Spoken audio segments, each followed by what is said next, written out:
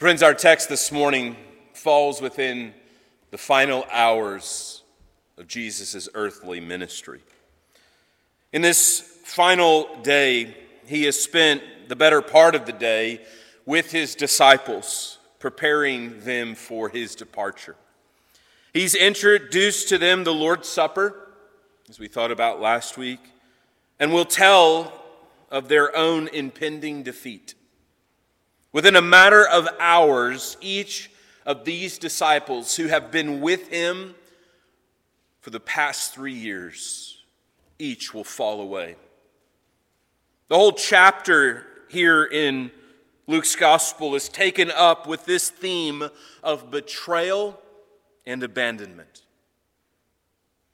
And where the focus is often on the betrayal of Judas and the abandonment of his disciples, we're going to see this morning the focus begins to shift on the Father's own apparent abandonment of his own Son.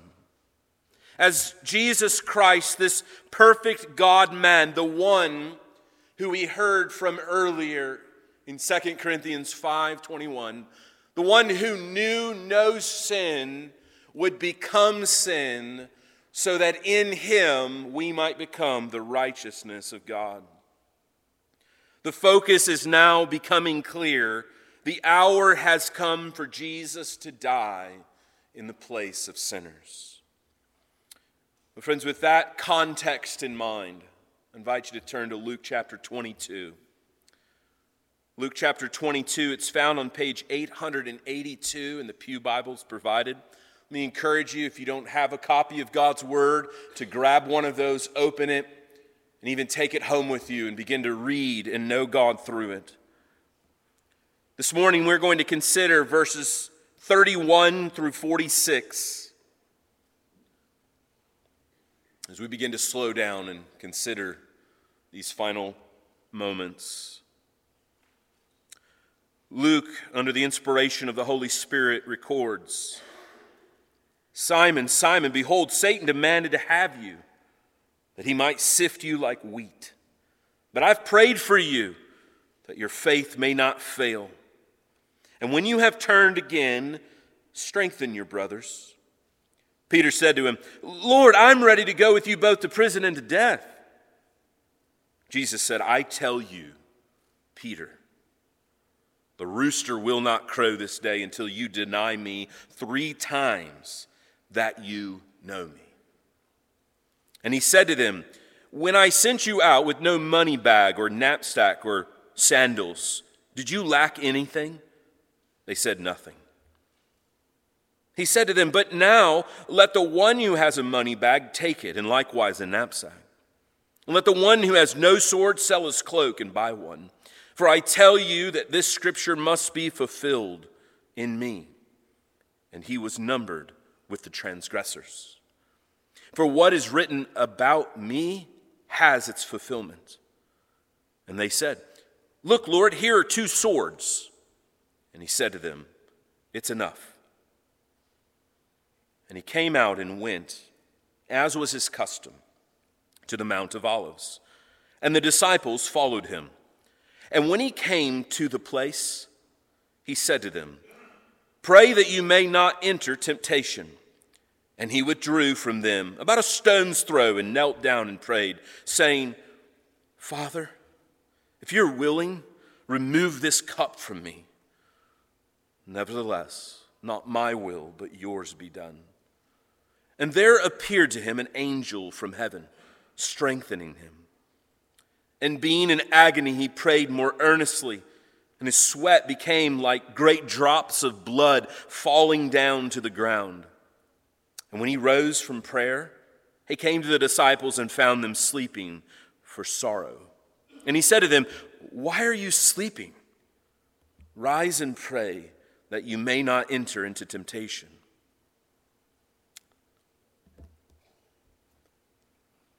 Every one of us fail. Every one of us falls short. Every one of us, like Peter, have at some point denied that we even knew Jesus. We face tremendous opposition from inside and from outside. And we often and regularly fall into temptations. But all of this failure that we find in this text reveals to us our desperate need for a sin-bearing, substitutionary atonement that Jesus accomplished on Calvary. I want to remind you that Luke is writing to Christians. He's not telling them anything they don't know about what Jesus has accomplished through Calvary. But through the example of these disciples and through Jesus' words, we are reminded of our failure and exhorted to cultivate an active and careful and prayerful walk with Jesus as we await his return. And I want us to think this morning about each of these points of failure and conclude by considering our desperate need of a sin-bearing substitute. So if you take notes this morning, there are really 4 points we're going to consider. First, 3 failures, and then a concluding remark about Jesus, the one who suffers in the place of sinners. We see in verses 31 through 34 that we fail. We see also in verses 35 through 38 that we will face opposition. Jesus is preparing his disciples for that. And then in the Garden of Gethsemane, we see the disciples fall into temptation. They're sleepy for sorrow. So first this morning, look with me. Jesus has just shared the Passover with his disciples. He's preparing them for his departure. They're all there together in the upper room. Now, we don't know if this conversation necessarily took place there or on the road on their way to the Mount of Olives, but regardless, he calls Simon aside, Simon Peter. He says, Simon, Simon. This is like when Jesus said to Martha, Martha, Martha, or verily, verily, or truly, he says, I'm about to say something really important. Simon, Simon, behold, Satan demanded to have you.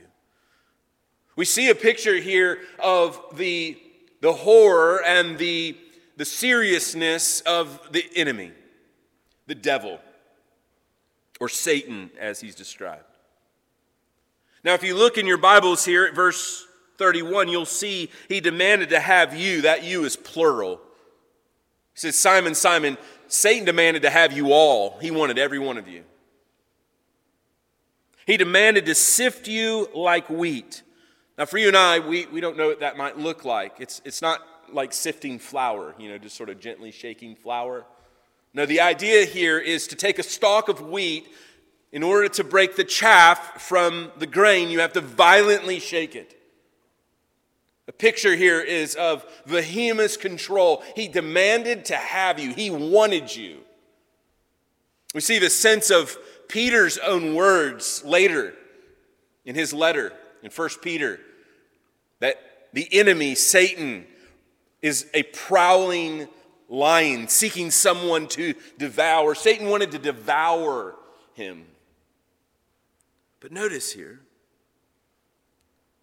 the key to perseverance. But I have prayed for you that your faith may not fail. They faced an impossible enemy, but they had someone who was interceding for them. It was Jesus. And when we fail, we need to be reminded that our intercessor has not stopped his work, but he's interceding for us. Though we fail, we have a substitute who is willing to stand in the stead of us. I prayed for you, that though he would fall short of the glory of God, and as we will learn next week, deny Jesus, just as Jesus predicted here. He will deny him 3 times. Deny what? That he even knew Jesus. I don't even know him. No, I don't know him. I've never met him before. But Peter would turn again because of the intercessory work of Christ. The language that is used here, and when you have turned again, is that idea of repentance. Stop living your way, Peter. Turn back and follow Christ. We see the duty here that is given to Peter. Strengthen your brothers. Isn't it so often the case in our life that when we fall and Christ picks us up, that we now have a new ministry to help those around us who are falling? We see by implication in this text that the Christian life is lived in community, not in isolation. That God has designed the local church to be filled with Christians who are living together in order to strengthen one another when they fail. This is the intercessory and mediating work of Christ through his people. But of course, Peter in pride responds, I would never do that. And friend, that may be you this morning. You might say, I would never deny Jesus. I would never fail. Brothers and sisters, let us be encouraged this morning that as Christians, we will fail. Maybe you failed this morning already. You fell short. You fell into sin. Brothers, sisters, see the restoration that is available to you through the work of Christ.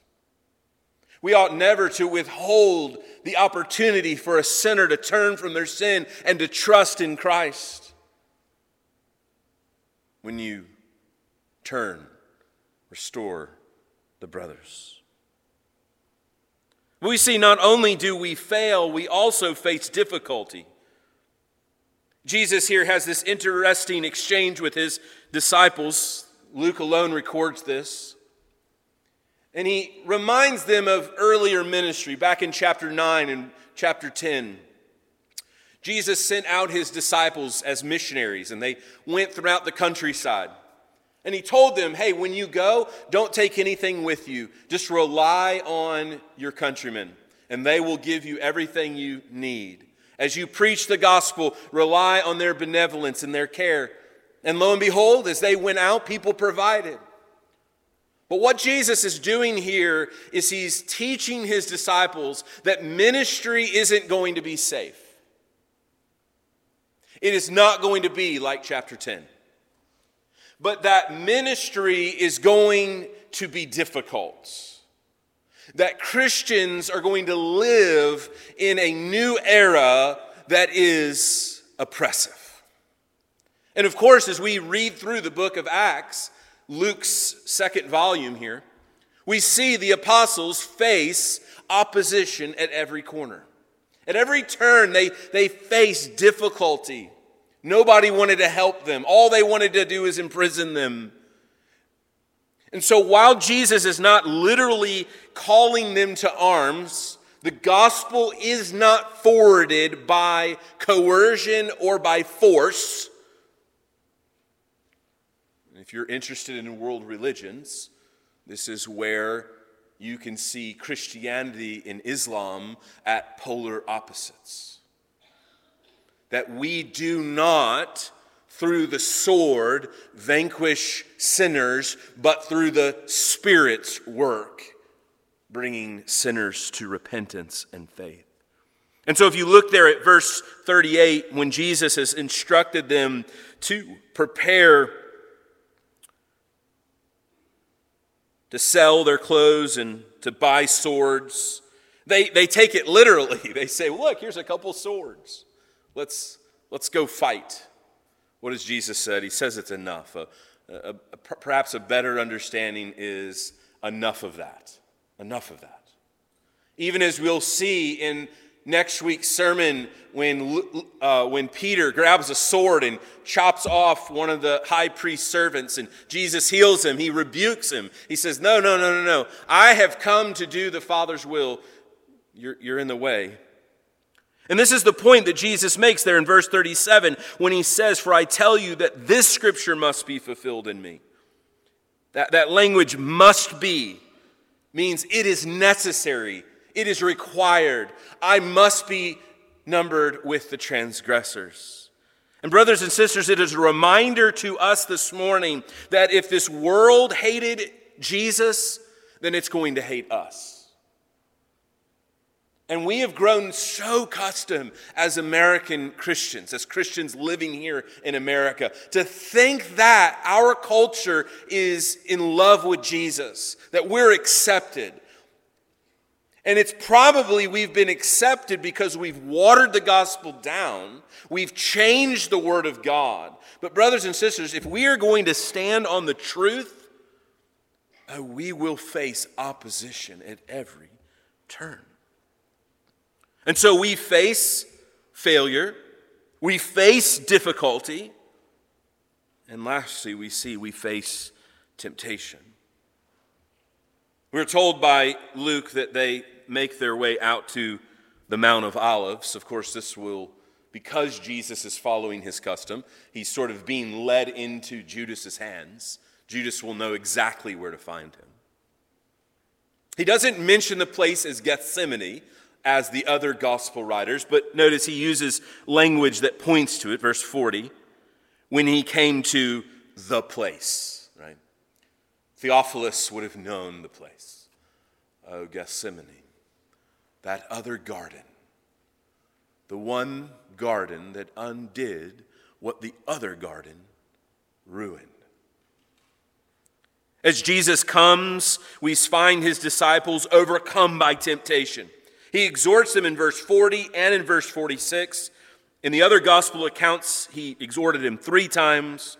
Luke just bookends this in order to point to the fact that what's really important in the middle. But before we get to that, I want you to notice Jesus here warning his disciples that temptation will come. That temptation is coming. And notice here in the text, what is the remedy to temptation? Verse 40, and when he came to that place, he said to them, "Pray that you may not enter into temptation." Of course, he had taught his disciples this in the Lord's Prayer. "Lead us not into temptation, but deliver us from evil. For thine is the kingdom, the power, and the glory." And then again in verse 46, "Why are you sleeping? Rise and pray that you may not enter into temptation." Brothers and sisters, prayer is the remedy in times of trouble. When we are in trouble, when we face temptation, our instinct, just as the doctor hits our knee and we reflex and our leg pops up. So we want to cultivate an instinct, a reaction that when we're in trouble, as the song says, we take it to the Lord in prayer. And prayer comes in various forms, and we see Jesus modeling prayer before us. Verse 41, and he withdrew from them about a stone's throw away, just a little ways, enough where they could hear. And he knelt down and prayed. Here Jesus is in the midst of the hour of temptation, even himself facing difficulty and temptation, and he prays. And what does he pray? "If you are willing, remove this cup from me. Nevertheless, not my will, but yours be done." Jesus' prayer was a prayer for the will of God. And it was a prayer for a submissive heart. What we see in the Garden of Gethsemane is the humanity of Christ and the divinity of Christ being sort of torn. Christ knows what he's about to suffer. Jesus knows the agony of Calvary. Not the pain of being hung on a Roman cross, but the pain of his Father's wrath being poured out upon him. This is why he pleads in verse 42 that the cup of God's wrath would be removed from him. When we fall in temptation, we should pray. When should we pray?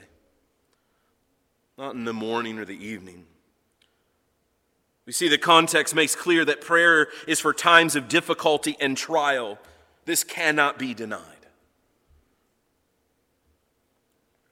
The Lord has given us a means to communicate to our God in our greatest need.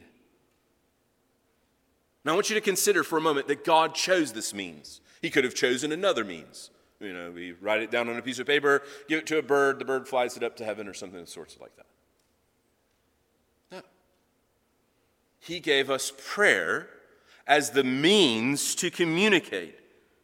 He did not have to give us this grace, but it is a measure of his grace towards us as his people. Not the answer to prayer, but the means of prayer. So often we tie answered prayer. No, friends, it's just the opportunity to pray, to speak to God, to complain, as the psalmist does in Psalm 22, my God, why? Sometimes we just need to ask God, why?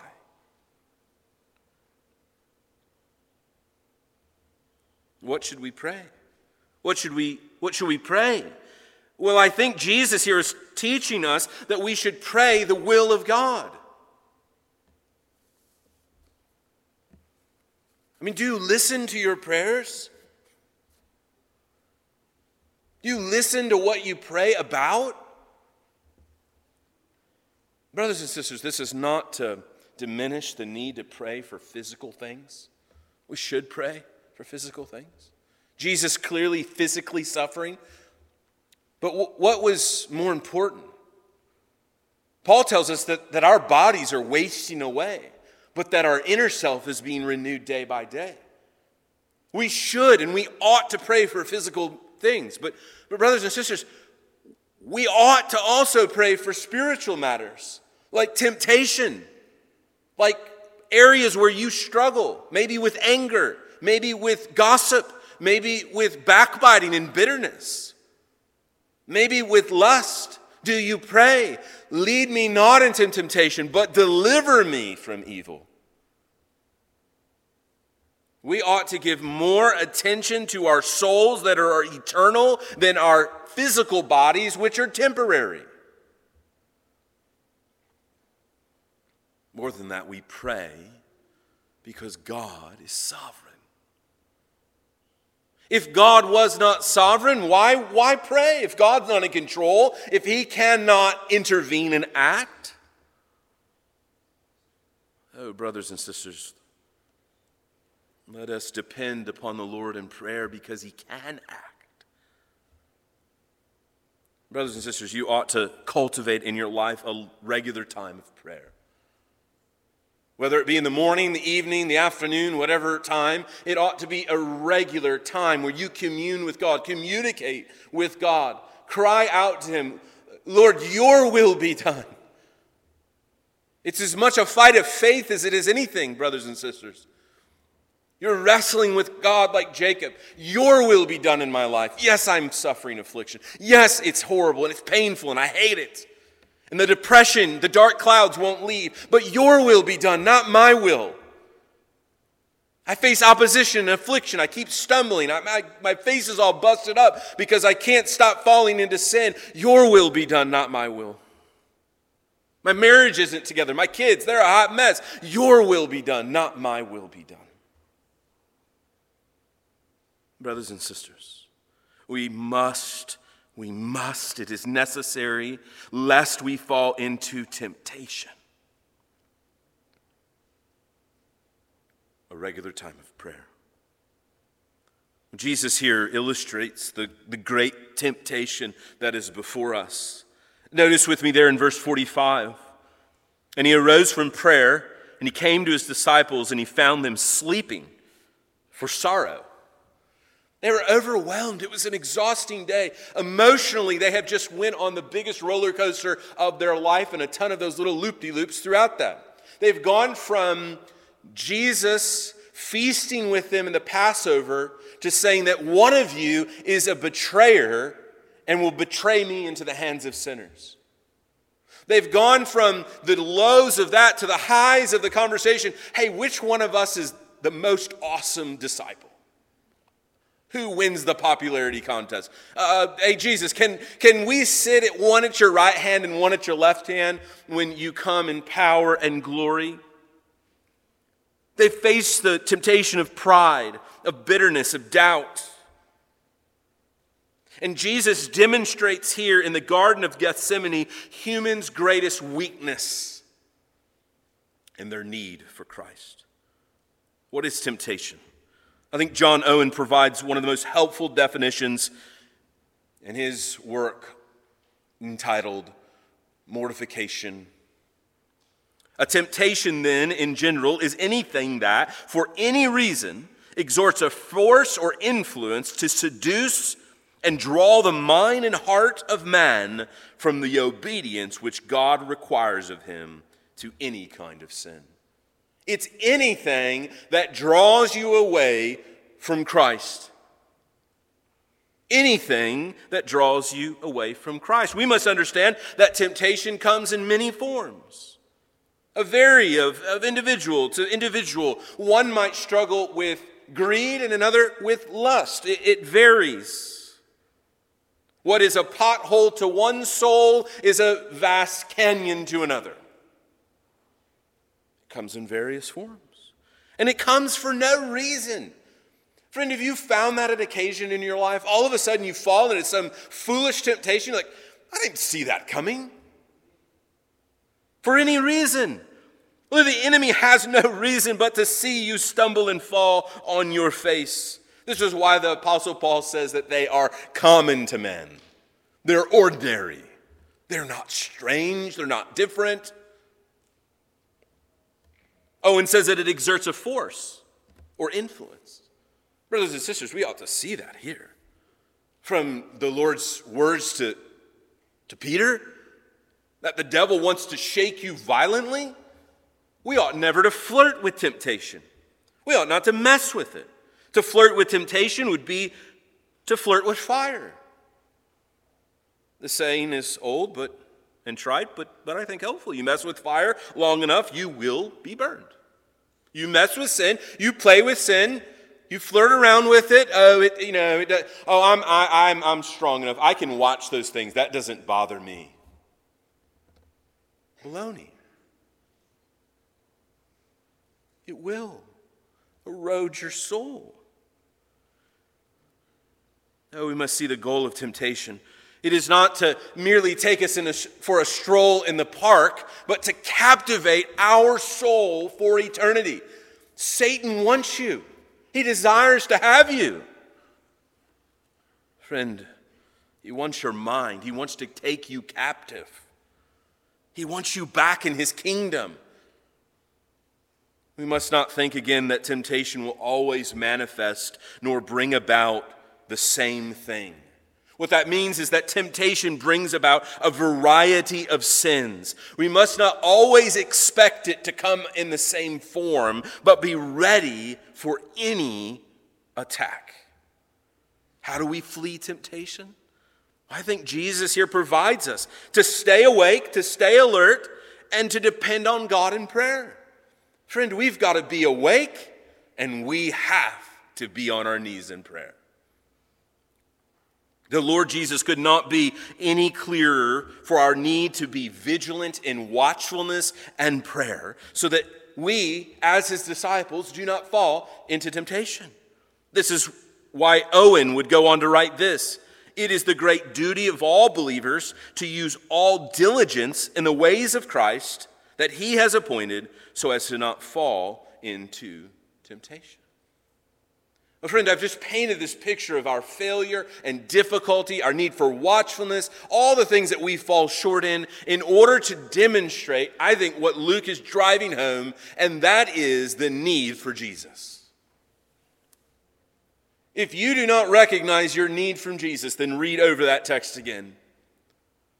Satan, oh, you're going to take Satan on, are you? All right, good luck with that. Oh, you're gonna take on opposition, a whole world against you?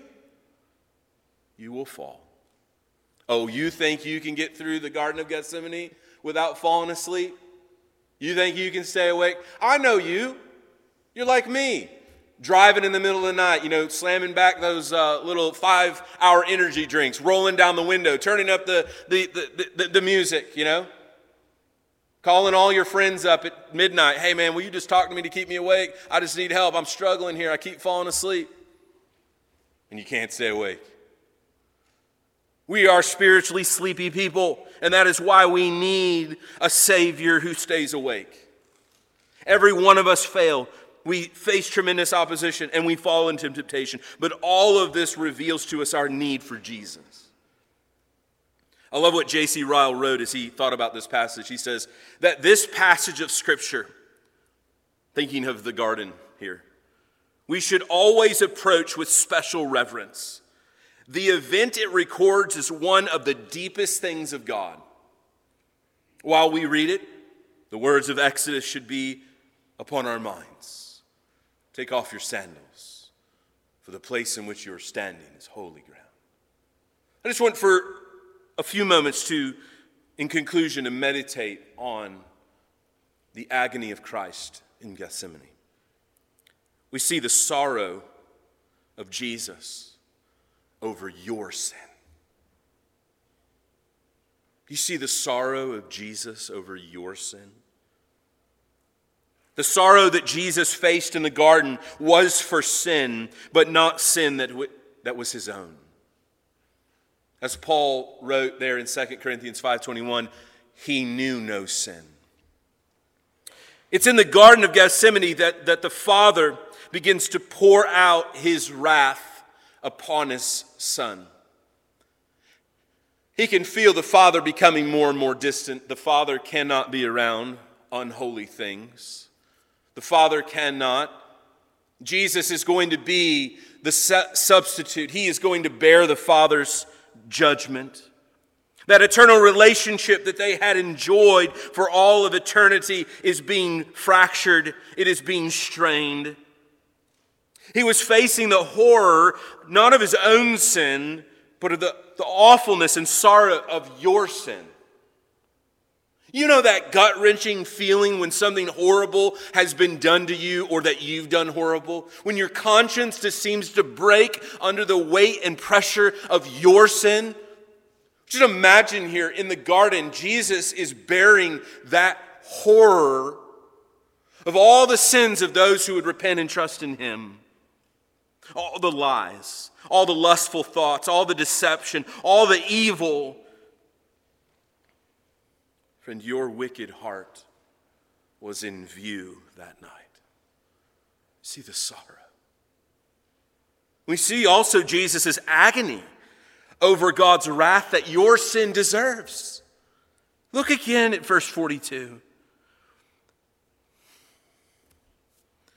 We see the humanity of Christ. Father, if you're willing, remove this cup from me. In the Old Testament, the cup that Jesus uses here was a reference to God's wrath. Isaiah 51:17, wake yourself, stand up, O Jerusalem. You who have drunk from the hand of the Lord the cup of his wrath, who have drunk to the dregs the bowl, the cup of staggering. God's wrath so overwhelming that one stumbles like a drunk man. Jesus on his knees crying out, Father, is there another way? Is there a plan B? Is there something that we've not thought about yet? Nevertheless, not my will, but yours be done. He submits willfully to his Father's plan. He will go to Calvary in a matter of hours, and there the judgment of God will be poured out upon him. And he'll feel the anguish physically and spiritually. Brothers and sisters, do you see the sinfulness of sin that this passage shows us? Sin is not as great as you remember it. You know, we tend to look at our past with fondness. We think that, oh man, those were the glory days. There was nothing glorious about Gethsemane. In fact, it was so overwhelming for Jesus' humanity that divine aid was rendered by an angel. The weight of your sin was so great that Jesus was sweating so profusely that it looked like he was bleeding from his capillaries, like that everything, he was going in a system meltdown. His humanity was being crushed under the weight of your sin. We ought to see the agony of our Savior and remember the agony was because I love sin more than I love the light. We ought to weep over our sin. We ought never to take joy in sin, but see the sorrow that it caused our Savior. Oh, friend, the agony of pain and the blood cries from the garden was for you.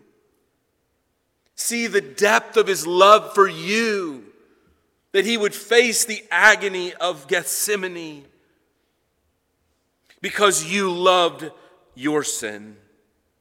He loved you. Jesus knows the horror of sin. He knows the pain you feel for the sin. He knows what you feel when you fall short. He knows what it's like to be tempted. The Bible says he's been tempted in every way that we have, yet without sin. Jesus took not just one man's sin, but the sins of all those who would turn and trust in him. And he paid the sin debt in full. Does the Savior's life given for you cause your heart joy? Does it cause you to sing with celebration? Dear dying Lamb, your precious blood shall never lose its power, never, till all the ransomed church of God. Oh, he has a people ransomed from every tribe, tongue, and nation, people whose penalty has been paid in full, so that you would never sin again. May we worship and adore the Savior this morning. May we give ourselves today to think of the cross and the costliness of our salvation. Let the sufferings and agony of Calvary, of God's wrath, be an aversion to your sin. Let it be an avoidance to say, I don't want to cause. Let the screams of Christ to his Father be a means to you and I to flee sin and to trust in him as our Savior, as our Lord. Let it be a reminder to us of what it cost the eternal Son of God. Every one of us fail. We will face opposition and we will fall into sin. But brothers and sisters, we have a Savior ready to save for his glory and for our good. Let's pray. Great God in heaven, we pray that we might find our desperate need of you for your sin-bearing substitutionary work on Calvary. May we look to you, Christ, and to relish in the reality that you have paid all our sin debt. And therefore we owe you our life. May we spend our life for you in your glory. In Christ's name we pray. Amen.